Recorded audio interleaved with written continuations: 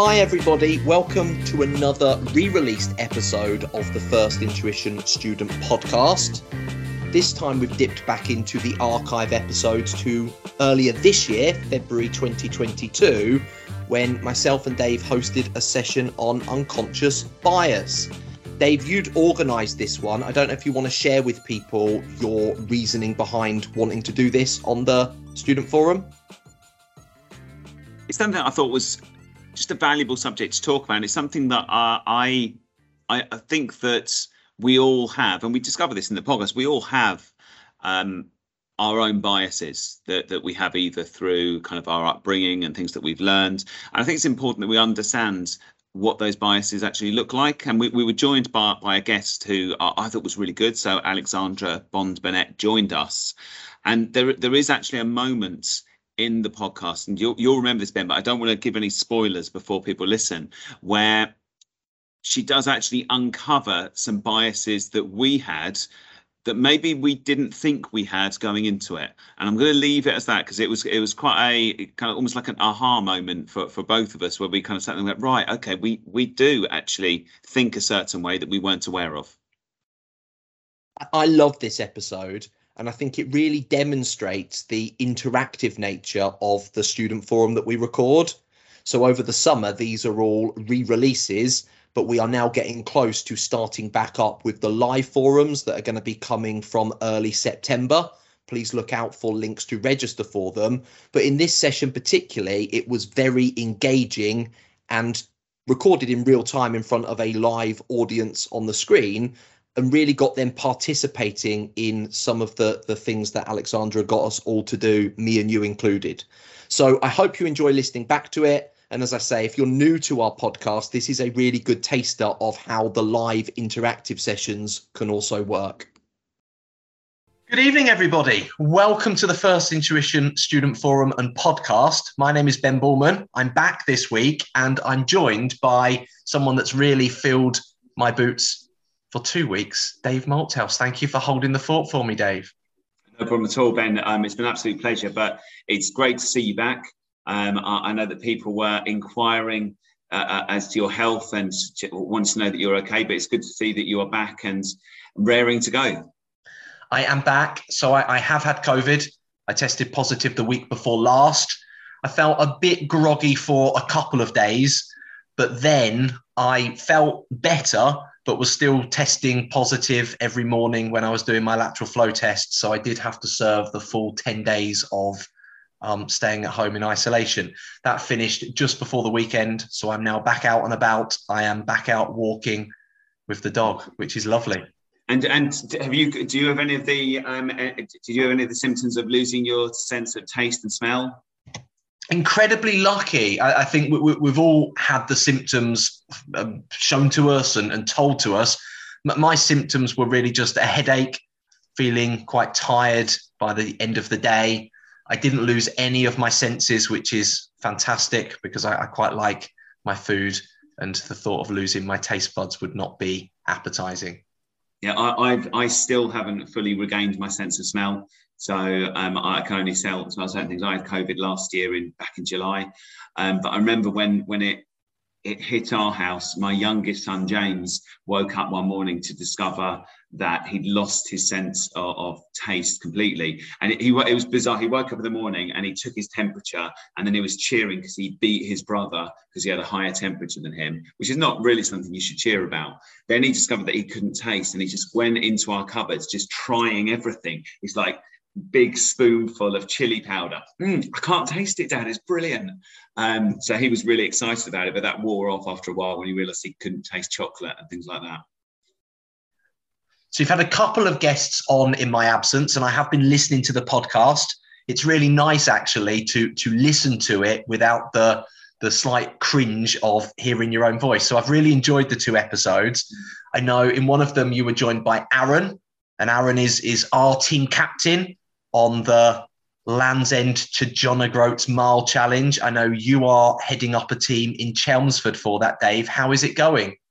We are about 520 miles in. So I think we're in the very north of England now. We're about to cross the border, hopefully any day soon, into Scotland. We're almost exactly halfway through in times of time as well. So it's that 500 mile mark is around halfway. So we're on track. Me being me, I'd rather we were a bit further ahead, because I'd like to have a few miles in the pocket just in case we get an injury. But we have had our squad ravaged by COVID over the last couple of weeks. So I think we're doing really well to be where we are. And I don't think you're too far away from us, are you? We're not too far behind you. I got a picture of the Proclaimers on my internal messenger channel today, which I took as meaning we have passed the 500 mile mark, which is fantastic. Big shout out to my team. If you're listening to the podcast while you're out walking, thank you. Keep going. I've had 10 days in isolation, so I feel really bad that I've let the team down a bit without chipping in the miles, but I'm now back out there trying to remember to start my Strava app when I leave the house, which a couple of times at the weekend I thought he really could have recorded that, because it would have been another mile onto the challenge. So I must remember to switch on Strava, but hopefully our miles will continue to pick up. But I'm really enjoying the challenge and really enjoying seeing people sharing their messages. Lots of people actually out taking pictures as they're going for walks and jogs, which has been lovely. Almost a mini winter watch. I've seen pictures of birds, and I had the pleasure of seeing a kingfisher on my first walk out of the house, which was amazing because I don't think I've ever seen a kingfisher before, and took the dog for a walk down by the river, and hey ho, Mr. Kingfisher was flipping around beside me. So I put kingfishers in the same category as kind of unicorns and dragons on the basis that I don't actually think they really exist. I just think they're painted in children's books. But the other day I was running at kind of 6 o'clock in the morning, and alongside me there was a big field, and there was a big herd of deer that were kind of like attempting to run along with me, I think. Obviously, they couldn't keep up then because I'm remarkably fast and fleet of foot at that time in the morning. But it is really nice to see all those things. It's a really good event to kind of get everyone outside and kind of being a bit active and bringing us all together as a team. So I'm really enjoying it. Brilliant. So we have got a topic of conversation tonight, Dave. You've arranged a guest to join the podcast. Shall we introduce Alexandra? Good evening, Alexandra. Hi both of you. Thank you for having me along. Well, thank you for joining. We've got a bit of a tradition every time we get a new guest onto the podcast. Our first question really is a bit about yourself. When we were just off air, you talked about it being the Cilla Black questions. For anyone that can remember the TV show Blind Date, what's your name and where do you come from? So, Alexandra, I don't know if you want to tell us a little bit about you and your background. I really dated myself with that question, didn't I? So I don't even know when that went off the air.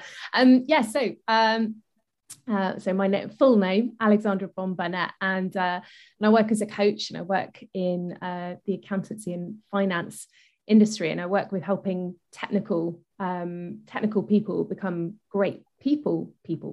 And the reason is huge, is actually because as accountancy has grown over the years and it's adopting more and more processes, actually it relies more and more on relationships and self-awareness and also communication skills. So that's what I do, and I'm located down in the southeast corner of the UK, just in East Sussex. So that's where I come from. Excellent. And I think that Ben and I, we were both lucky enough at the end of last year to attend a training session that you ran for us, and it was on the back of attending that training session and really enjoying it, that Ben and I had a chat and decided that it would be great to get you to come on and talk about some of those themes. I know kind of like how great the work that you do is, because I've experienced it myself. But the theme today that we're going to be looking at is the theme that you were kind of introducing to us, the idea about unconscious bias. And what I remember really, really vividly from that, and Ben and I were only talking about it earlier this week, was that you asked us to do kind of an exercise and asked us to do some work. Now, in a classroom environment or a teaching environment, it works quite nicely to leave a big gap for people to go and do classwork. But it's not really appropriate. I think if someone's going out for a run, they don't want to hear silence for 5 minutes. So what I thought we would do is kind of, if you wanted to kind of introduce that exercise that you asked us to do, and so the listeners and the people here tonight can then have a little think about that over kind of the next 10, 15 minutes, and then we'll reflect back on those once we've kind of gone through, you know, really your ideas around unconscious bias. So I don't know if you want to explain what that exercise was. Yes, well, so we're posing this to the question to everyone who's listening at any given point of time, which is, I want you to think about the 10 people that you would go to ask advice from. So if you had a problem, it could be a work problem, it could be a personal problem, definitely helpful in terms of the workplace as well, or in terms of your studies, or in terms of your learning journey as a professional as well, is who do you go to? Who are the 10 people that you trust the most that you would go to get help, to ask reflective questions to seek their expertise? Who are those people? So that's the question I'm going to pose to you guys today. And that's, they've got to actually be real life people. Yeah. They can't just be, I'd go and speak to my accountant. It's got to be, yes, good point. Yes, there have to be actual people that you would actually ask for advice from. So your tutor, your friend on a course, who is it? Yeah, you guys, Ben and Dave. And who would you ask for help? Who is your go-to? Like, immediately you've got a problem, something's happened, or you can't figure something out, maybe to do ethically, maybe to do with, should I take this job or not? Maybe, I don't know what to do about this exam. Who would you go and ask for help? I can see Ben is already writing down his ideas. He's doing it all over again.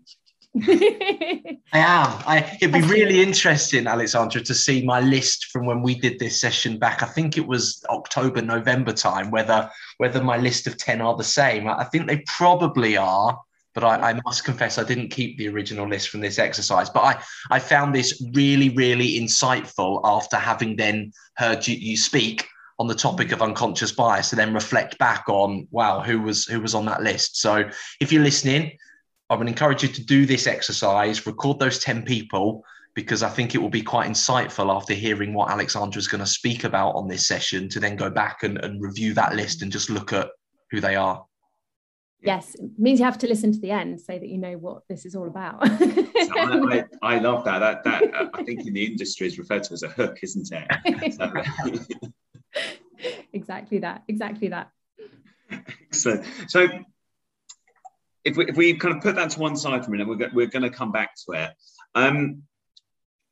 I've done kind of a little bit of work at trying to understand kind of what unconscious bias is, but I'm by no means an expert. It's something that I find quite difficult to articulate. So for the benefit of the listeners and the viewers here today, how would you describe what unconscious bias means?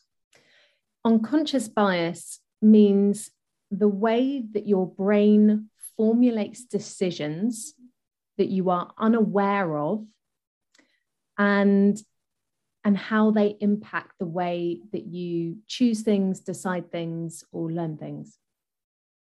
Okay, so the way that your brain is already guiding you in a certain direction, but you're not consciously making a decision, but your brain is directing you in that way.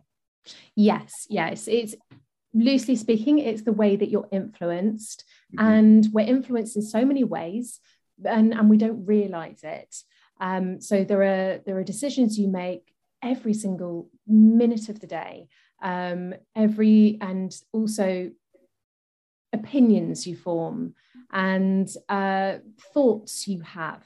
And those thoughts and those decisions and those choices are all dictated in some way by kind of, it's like having a bit of external memory in your brain. If we think of it like a computer, it's developed, it's like AI. Well, it is better than AI, of course. AI is trying to be like a brain. Yeah. But it's learned things across the whole of your life. by external influences, and those influences are somewhere right at the back, and we're unaware of them. So what kind of examples would you have of where someone might have that kind of unconscious bias? What kind of decisions might I make, or might Ben make, or might you make, that we are making a decision that, and we have a degree of bias around that decision, but we're unaware of it? So this is the thing, unconscious bias. First of all, I want to say everyone has unconscious bias. So it's not something that I don't have it or you do have it. That's how brains work. You can't not have it. And it's not a bad thing either. So some people really feel affected by unconscious bias, but it's actually a very powerful thing, and it's there to protect you as much as anything. And it's things you've learned, it's your experiences, and all of those are beneath the surface. So I just want to really address that, because sometimes it can be quite confronting, the topic in general. So where they actually impact is, well, in everything.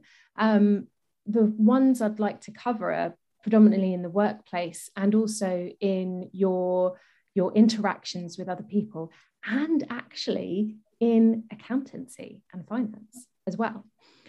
So the reason why it's becoming such a topic of conversation, especially in the workplace, is because unconscious bias influences so many decisions that are made. Now, it's usually about other people. So unconscious bias is always our bias really about other people and how things work. And it just means that we go to an automatic way of thinking that we might not have just taken the time to challenge, and we might not have gone, is that actually true, or is that just something like my mum told me for years? So for instance, there's some crazy statistics out there that have been compiled.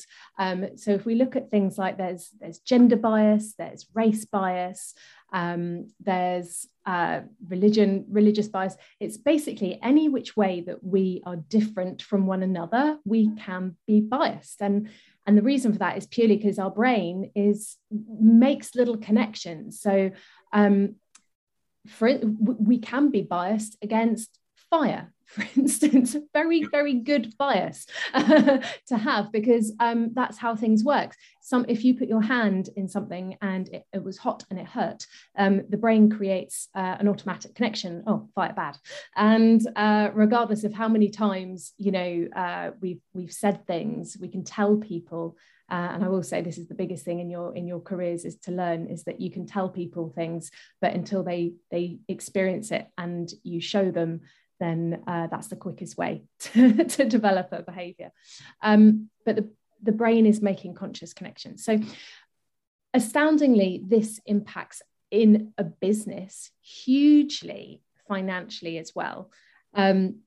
Hiring decisions have been found, when they've been researched, to be absolutely ridiculous, actually, when it comes to the biases that can happen. So take this, for example, in, say, Western countries such as the UK and the US, if someone, we can't see anyone's age bias as well. If you can't see where they live, but you're going on name, you're 50% more likely to get a job if you have what is considered a traditionally English name, regardless. So that is a clear bias towards someone with a different name, from another culture. And then there are other biases, like CEOs tend to be taller. So apparently, we are biased against short CEOs, which is not to say there aren't any, but apparent people have been placed into those positions and because they're perceived as having power. We also have different kinds of bias when we meet people, like, oh, they're just like me. So they went to the same school as me. They went to the same we go to the same clubs, or we're part of the same, we're interested in the same music or anything like that. And that's called affinity bias. They like it and I like it, so they must be good. So we make those kind of biases as well, which is quite natural because that's how tribes and cultures are formed. And that's what we have in the workplaces. We want people who believe in the same values, or so it can be a very positive thing as much as anything. So it goes on. For instance, in meetings, 34%, I think, of people are less likely to speak up if they haven't had that affinity bias with people, because they're scared to say something, and that affects innovation, that affects change, that affects specifically, you know, in accountancy, one of the big ones is digital transformation. And if people aren't willing to speak up because they're afraid of what will happen, then you're just hearing groupthink, which is everyone agreeing with the same thing and not willing to hypothesize and challenge and in a safe environment. So it can have such a huge impact. And that's even before we start about statistics and numbers that can be biased. So I'm thinking about what you said there, and I don't know if you know, I think that I definitely have, you know, loads of those biases, because I know if I walk into a room of people and I know someone's a football fan, I'll go and speak to them because I know instantly I'll have rapport with them. And, you know, I will tend to gravitate towards people that I think are roughly my age, because, again, I think I have something in common with them.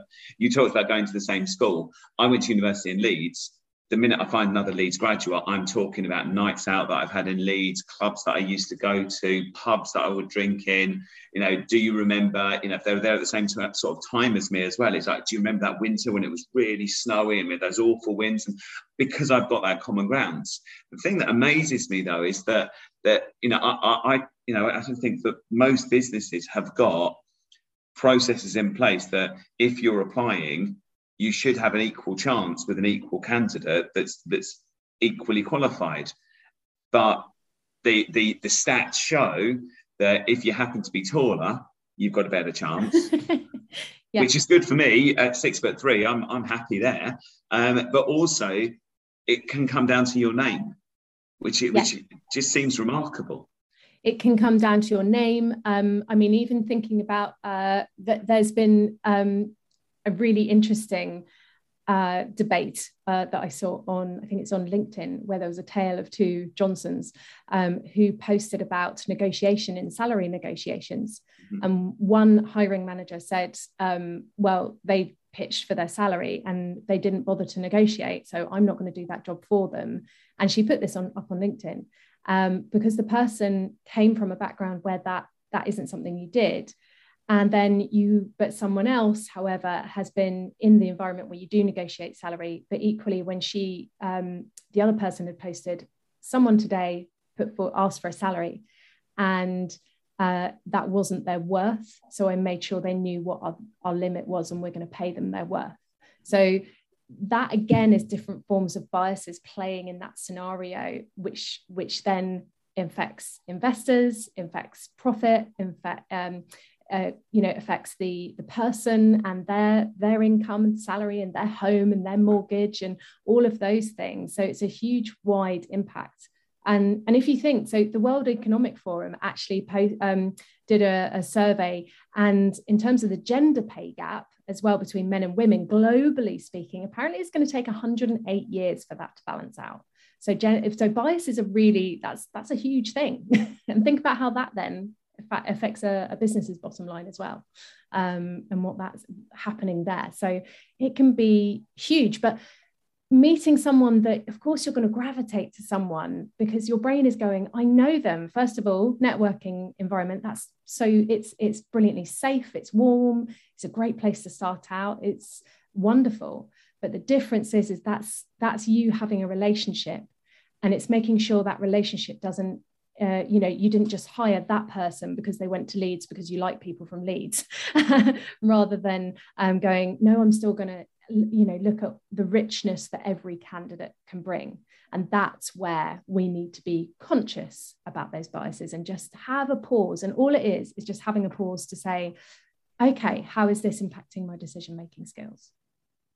So you've already name-checked mum, and my presumption is we're not born with these biases. So I suppose the first thing I've heard is maybe our parental upbringing and our experiences in our younger years have a part to play.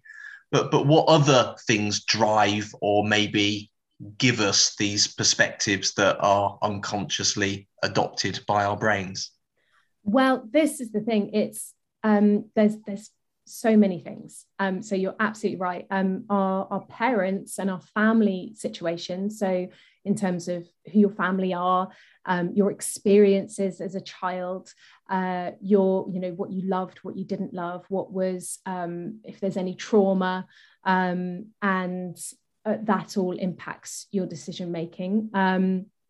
It also culture, your religion, your socioeconomic background, all of that. It's just what you know. It's just what you were raised with. So of course it's going to impact your decision making and make you very aware of some things and very unaware of other things as well.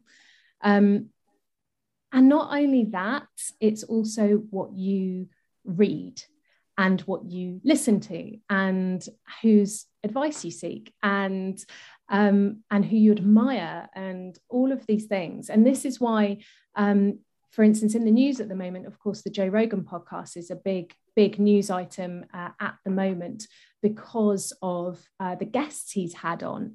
Now, the reason why that is because it's influential, it's influencing people's decisions. And again, financially speaking, we're seeing this on a huger level. When the I'm going to do a spoiler for anyone who's not seen the new Sex and the City movie. I haven't seen it myself, but I was fascinated by the results. I don't know if you guys saw what happened. But spoiler, pause right now just for a second. Skip forward 10 seconds if you don't want to hear. But the main character's love interest, Mr. Big, dies on a Peloton. And what happened is the next day after the movie release is that Peloton's shares tanked, absolutely dived, based on a fictional character's death, to the point where they had to make an advert saying, no, he's still alive. Peloton's all good. They're not to blame. And that's how much we are biased by what we watch, what we read, social media. And don't forget, of course, all of that is actually designed to influence your behaviors and decisions. It's similar story. I don't know if you saw about Cristiano Ronaldo was interviewed, and one of the competition sponsors was Coca-Cola, and there's a bottle of Coca-Cola in front of him when he went to his press conference, and he just picked it up, put it to one side, put a bottle of water up there and says, no, I drink water. And that was all he did. And it wiped billions of pounds off the value of Coke just because he said, I don't drink it, I want to drink water. So it's just crazy. You're absolutely right about how these things influence markets, how they influence decision making, and the impact that they have. That's one thing. And we're surrounded by thousands of different pieces of stimuli every day that are all telling us different things. I guess that, I think you've kind of answered it, but we've said that we all have these kind of biases. Is it possible for anyone to have no bias and just purely see everything on its merits? No. I mean, I'd love to meet that person if they exist. I don't believe in absolutes. So, but I'm gonna go with a no, purely because it's impossible not to be. I mean, if you walk down a street, like an alleyway, dark, and it's, I don't know, there's a fog coming in, and you go down an alleyway and you start to hear footsteps behind you, and there's someone who is tall, who maybe and I will paint a very generalized picture, who maybe has tattoos and has a shaved head, then actually you're probably, you've got a vision of them in your head right now as I speak. And I'd be really curious to know what gender and what race they are in your head, because that is your bias. As in, and it's not a bad or a good thing, it's just what you've been told, or a story that is in your existing and living in your brain.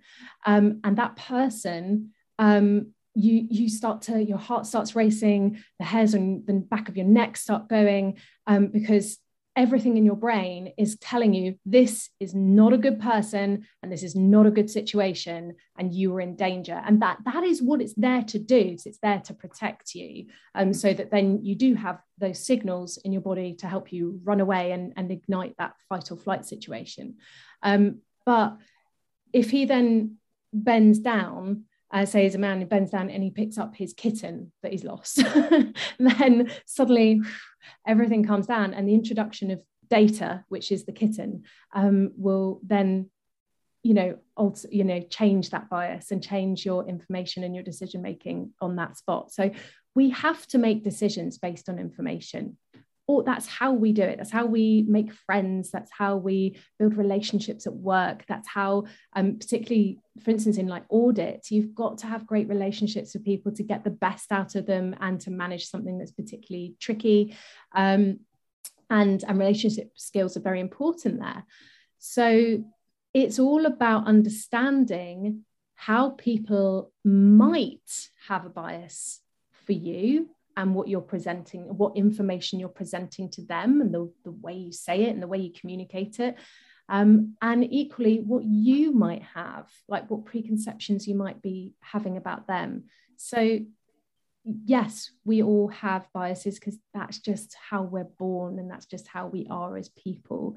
But how we can go that next step further by just saying, oh, why do I think that? Do I know that to be true?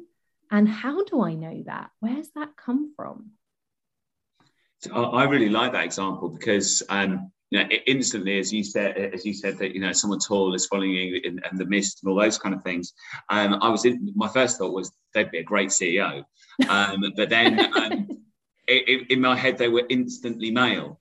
If that was instantly what I thought is that, yeah, that must be male. But then I would never, if you'd have said afterwards, who followed down the alley, I was like, oh, it's that tall bloke. Yeah. I wouldn't have even recognised that you didn't mention whether they were male or female.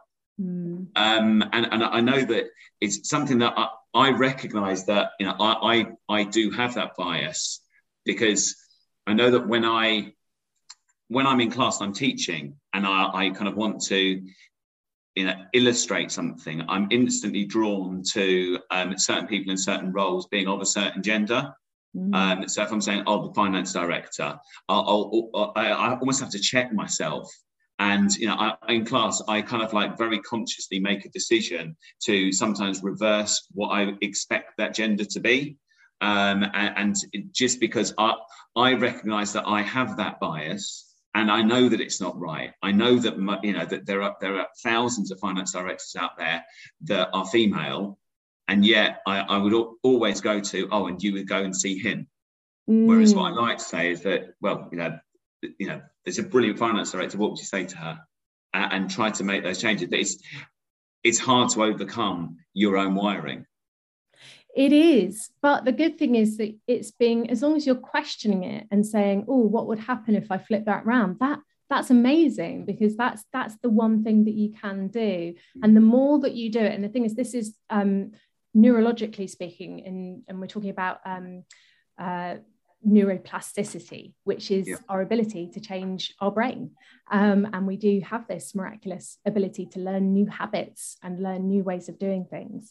It's what you're doing when you're learning. And but the thing is, it is that repetition, and it's also a connection to various positive chemicals and things that successfully forges a new neural pathway. So just even by asking that question and by being really curious and positive about that, then you're already changing your behaviors and opening yourself up to a world of possibility. But then I although I fell for your trick, I also play it on people as well, is that I will deliberately withhold the gender of someone if I'm talking about a situation. And I'll say that a student came to see me and the student did X, Y, Z, and this was what happened at the end of it. And they'll say, and I'll quite often have people then saying, oh, so what did he do next? So actually, but I just do that because, I want to see what people think and want to see what people, that's just me being silly probably. Well, I mean, it's really thinking about the impact as well that it has. And a lot of the time, things like that, it doesn't have much of an impact. So it's by the by. But I have to say, because I've got a gender neutral name if I shorten it, so which is why often like on any kind of speaker sessions or anything like that, I'll always have my full name, because one of my corporate jobs that I had when I was much younger, probably when Cilla Black was still on the TV, then I worked in a global company, and I was the only person on my team in the UK, and I was working in a European, like my team was European. And this was before video and before all of that. So we didn't have that. We had a lot of conference calling and chat facilities like instant messaging, so for communication. And I used to have to talk to all the different people in the different companies across Europe. And of course, it would say Alex. And the amount of times I always got male pronouns, always male pronouns more than female. So I just got in the habit of making sure I put my whole name, Alexandra. Really, though, it made no difference. And I have to say, I am totally guilty of using that to my advantage when I needed decision making to go in my favor, because if they were assuming I was male and I hadn't corrected them, it did tend to go in my favor. So my ideas were implemented more successfully than if they knew my full name, which is a bit sad, but this is, again, it's an awareness of that was to try and do the best job I possibly could. So I hope it was in good intentions in a sense, but it's about being aware of all of those things. There's been many a time, and I'm sure everyone here has a story of something that was assumed about them. We do it with abilities and disabilities. We do it with gender. Last time I bought my car, I was so proud. I really wanted this special type of car. I'd worked really hard to save up for it. And I just wanted, I quite know my cars. I'm very good with my cars, but I wanted to make sure that it was going to suit my husband and things like that. And every car garage we went into to check about the financing and the deals, they always spoke to him about the money. And it started to really annoy me. So at which point he said, I don't know, she's paying for it. But again, that can be the way things have done. I've also been in a situation where once I worked with a local authority on a project, and I know this sounds a bit mad, but I had to go and check people's properties and go into people's properties, and I had to go up a ladder, and more than once men of an older generation refused to let me do that because I was female. And they wanted a man to come and do it. And we're talking in a bungalow, so we're not talking, it wasn't a height. So, and again, these are all things, and I accept that because that's the world they grew up in as well. And in a sense, that's a part of what they were taught was being gentlemanly. And so again, that's a positive intention, but actually, it's all of these things can impact. I'm conscious we still need to do the big reveal for the exercise, but I've just got a question, because a couple of things that you've said have just got me thinking about the screen I'm looking at now. Actually, we're on Zoom this evening, as lots of the world have found themselves in the last 18 months, more so than they would have been before, certainly. Do you think the digital world some of us have been thrown into, but more and more people are adopting, is having an impact on those kind of biases? I'm looking at a screen full of names, but people haven't got webcams on, which I'm kind of used to. And so I'm making presumptions about the people that would be behind those names. You mentioned height with regards to the CEOs, and obviously no one really knows your height when you're on a Zoom screen. It's as good as the webcam can portray you. Do you think there is going to be some impact from the stuff we've had to deal with for the last 18 months? It's funny because we were talking about, I actually talked just earlier today about this very thing, which is so many people are going back into the office. And I had someone yesterday I was on a call with who said, we're all back in the office for the first time. And some of us had changed. I mean, she changed a lot because she was 8 months pregnant and no one had seen below the shoulder level for a while. So we've got all of these changes and also new starters, people who've never met before. And that's where actually being on screen is showing as much as yourself, so that you can really make authentic connections, can be very powerful. But yeah, people will have made quite a few assumptions in this digital world. I think, as Ben said, it's time for us to kind of revisit that question that we posed at the beginning. So I know that we when we did this in our class, Ben and I kind of squirreled away and wrote down our 10 names, and then you then asked us a few things. So I don't know if you want to take us through your process now for the listeners that have got their 10 people that they would go to, their 10 trusted people. Yes, absolutely. So, okay, if you have your 10 trusted people, and don't worry if you don't have 10, if you have 5, that's absolutely fine, not to worry. Now, I'd like you to go through that, and I'd like you to think about, well, I want you to mentally or physically tick beside the names of those people who share the same gender as you. And now I'd like you to tick the ones that have the same race as you. And I'd like you to tick the ones that have the same religion as you. And then tick the ones that have the same education as you. And now tick the ones that have the same nationality as you. And I'll leave it there for the moment. And now I'd love for you all to have a look at your list and see how many have got ticks and how many haven't. And what have you done it again, Ben? I've been ticking. I've got lots of ticks, and I kind of know what was coming, but my ticks haven't changed since the last time we did this exercise, I don't think. So I only know accountants. Exactly. But if you'd have said tick all the ones that are accountants, then yeah. In accountancy. Well, Ben, I'd be really interested to know, how do you think that impacts your decision making? It's a very close shop, I have to say, and I almost feel embarrassed to say it. I think gender-wise, when I ticked, it was half and half. Mm. But then I look at the people that are on there who are female, and they are family members mostly, with a couple of colleagues.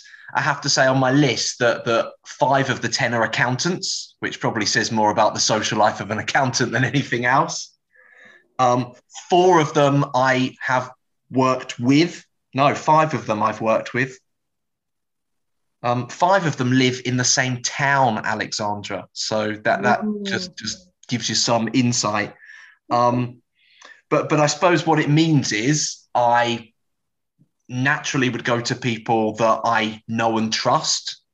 I've probably come to know and trust them from working with them or having them as part of my closer or extended family. And I suppose it's the need to reach out and think, how can I get more people on this list? Which is that something that you've had the conversation with other people having done this exercise? Well, this is where I get annoyingly open-ended, and I kind of reinforce things as a coach, which is, well, does this impact you? Does this impact the way that you fulfill your role? And how does that circle? It's your circle of trust, basically. Do you feel that having more diversity will actually help you or enrichen the ability to do your job and your career? Does it help you be a better accountant? Does it help you make better choices, or I don't know, more innovative choices, or more brave choices? Who knows? So the question is are you happy with how that plays out, and what could you learn about yourself and the way that your trusted advisors in your impact your decisions, and then how does that impact other people? I suppose reassuringly, there are certainly a number of people on that list that I regularly disagree with. So that I guess from this perspective would be a good thing. Those family members. Ellie, my wife, if you're listening to the podcast, we usually agree on most things, but she's a good source of challenge. I think from a work perspective, I see that increasingly, Dave, in senior management team meetings where challenge is a good thing. And actually, that's something that you come to appreciate in your career. To start with, I'd have seen someone challenging me as a really bad thing. And I would imagine for a lot of our students, when you're early stages of your career, you probably see someone disagreeing with you as a real negative, and you would almost be embarrassed to kind of give an alternate opinion. Increasingly, I come to relish the challenge that we get at senior management level. So that's a good thing. And kind of we talk about board diversity, but having people that disagree is not a bad thing necessarily. It's exactly that. So that you're getting, and especially as you're growing in your career, is that ability to know the difference between challenging for the sake of challenging or challenging because it could help everything be a lot better. And as I said, 34% of people don't speak up, especially with a senior leader, because they're afraid of that dynamic of, no, senior is always right. And ideally what we want from senior leaders is someone who creates that space and safety to go, no, let's challenge this. Let's see if we're still doing, just because it's always been done this way doesn't mean it's always the right way. Is there anything else we should be updating, bringing to this? And the more that you work as well in systems and processes, all of that thinking, it all ties in. I think, Ben, if we think about the corporate governance that we teach, and when we look at the history of corporate governance, and the businesses that have failed have tended to be businesses where the leaders have all been thinking exactly the same thing and doing the same thing and are very, very similar. When I think about organisations I've worked at, the most toxic environment that I ever worked in was an environment whereby all of the management were all male, all probably within about 10 years of each other in terms of age. And it was really, it just wasn't a nice environment to work in. When you look at the models of good governance, we talk about diversity in terms of background, in terms of gender, in terms of race, in terms of age, and that makes a good board of directors that are able to bring their experiences from their own backgrounds, and as you say, they're able to challenge. But then, from what Alex was saying all days, we're fighting against our own nature in order to do that. Because if you think about why people are on my list, how did they get on my list? They're on my list because, some of them, because my parents thought it would be a good idea to get together with another set of parents and introduce me to their child because we had stuff in common. We liked kicking a ball around together in the dirt, and that's why we became friends. Why did I gravitate towards the friends I had at school? Exactly the same thing. It's like, I'll go and play with those kids because, they play the same games as I do. As I got older, I gravitated towards people because they liked the same music that I did, and they were into the same kind of thing. They went to the same places, and you all the way through your life, you're always attracted to people that have got the same kind of interests. But then when it comes to being in the workplace, if you do that all the time, you're missing out on all of those other experiences. So it's a real challenge, I think, to be able to shake off all of that baggage, to be able to look at, well, who is the best person to actually recruit into this role? Who's the best person to be on a board of directors with me? And that's a wonderful way of putting that, because what you're saying there is that actually a lot of these things form our identity and who we are. And why it's uncomfortable is because then you're asking, this is a part of who I am, and we're associating that with a negative, and that's not what it's about. It's about just simply having that awareness and asking the question, as you just said, is it's not, none of these things are bad and negative. It's just about having that awareness about how it all comes together and affects that, things like governance, things like sitting on a board, etc. Excellent. Well, time is once again run away with us, Ben, hasn't it? We've reached 5 past the hour, and I promised Alexandra, that we'd be finished at 7 o'clock. So I'm sorry we've run over a little bit, but it's been absolutely fascinating. I've really, really enjoyed our conversation this evening. And I know that our listeners are really going to enjoy this when they're out walking their dog, listening to things like this in the early hours of the morning. So I'd like to thank you very much for coming along today, Alexandra. It's been absolutely brilliant. And I'm just going to leave Ben just to say some final farewells before we sign off today. Thank you, Dave. Yeah, thank you everybody who joined live on the Student Forum. Please keep coming to the Wednesday sessions. For those of you listening to the podcast, thank you for downloading. Please continue to share the link with your colleagues, with your friends, with your family. And if you want to have a topic of conversation in a future session, drop myself, drop Dave an email. We are really open to making the podcast what you want it to be. Well, I hope you enjoyed that episode. Myself and Dave are going to be back with some live forums. We're scheduling them to start back up on the 7th of September.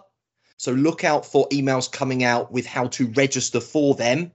In the meantime, we will be releasing further back episodes throughout the summer. Thank you very much.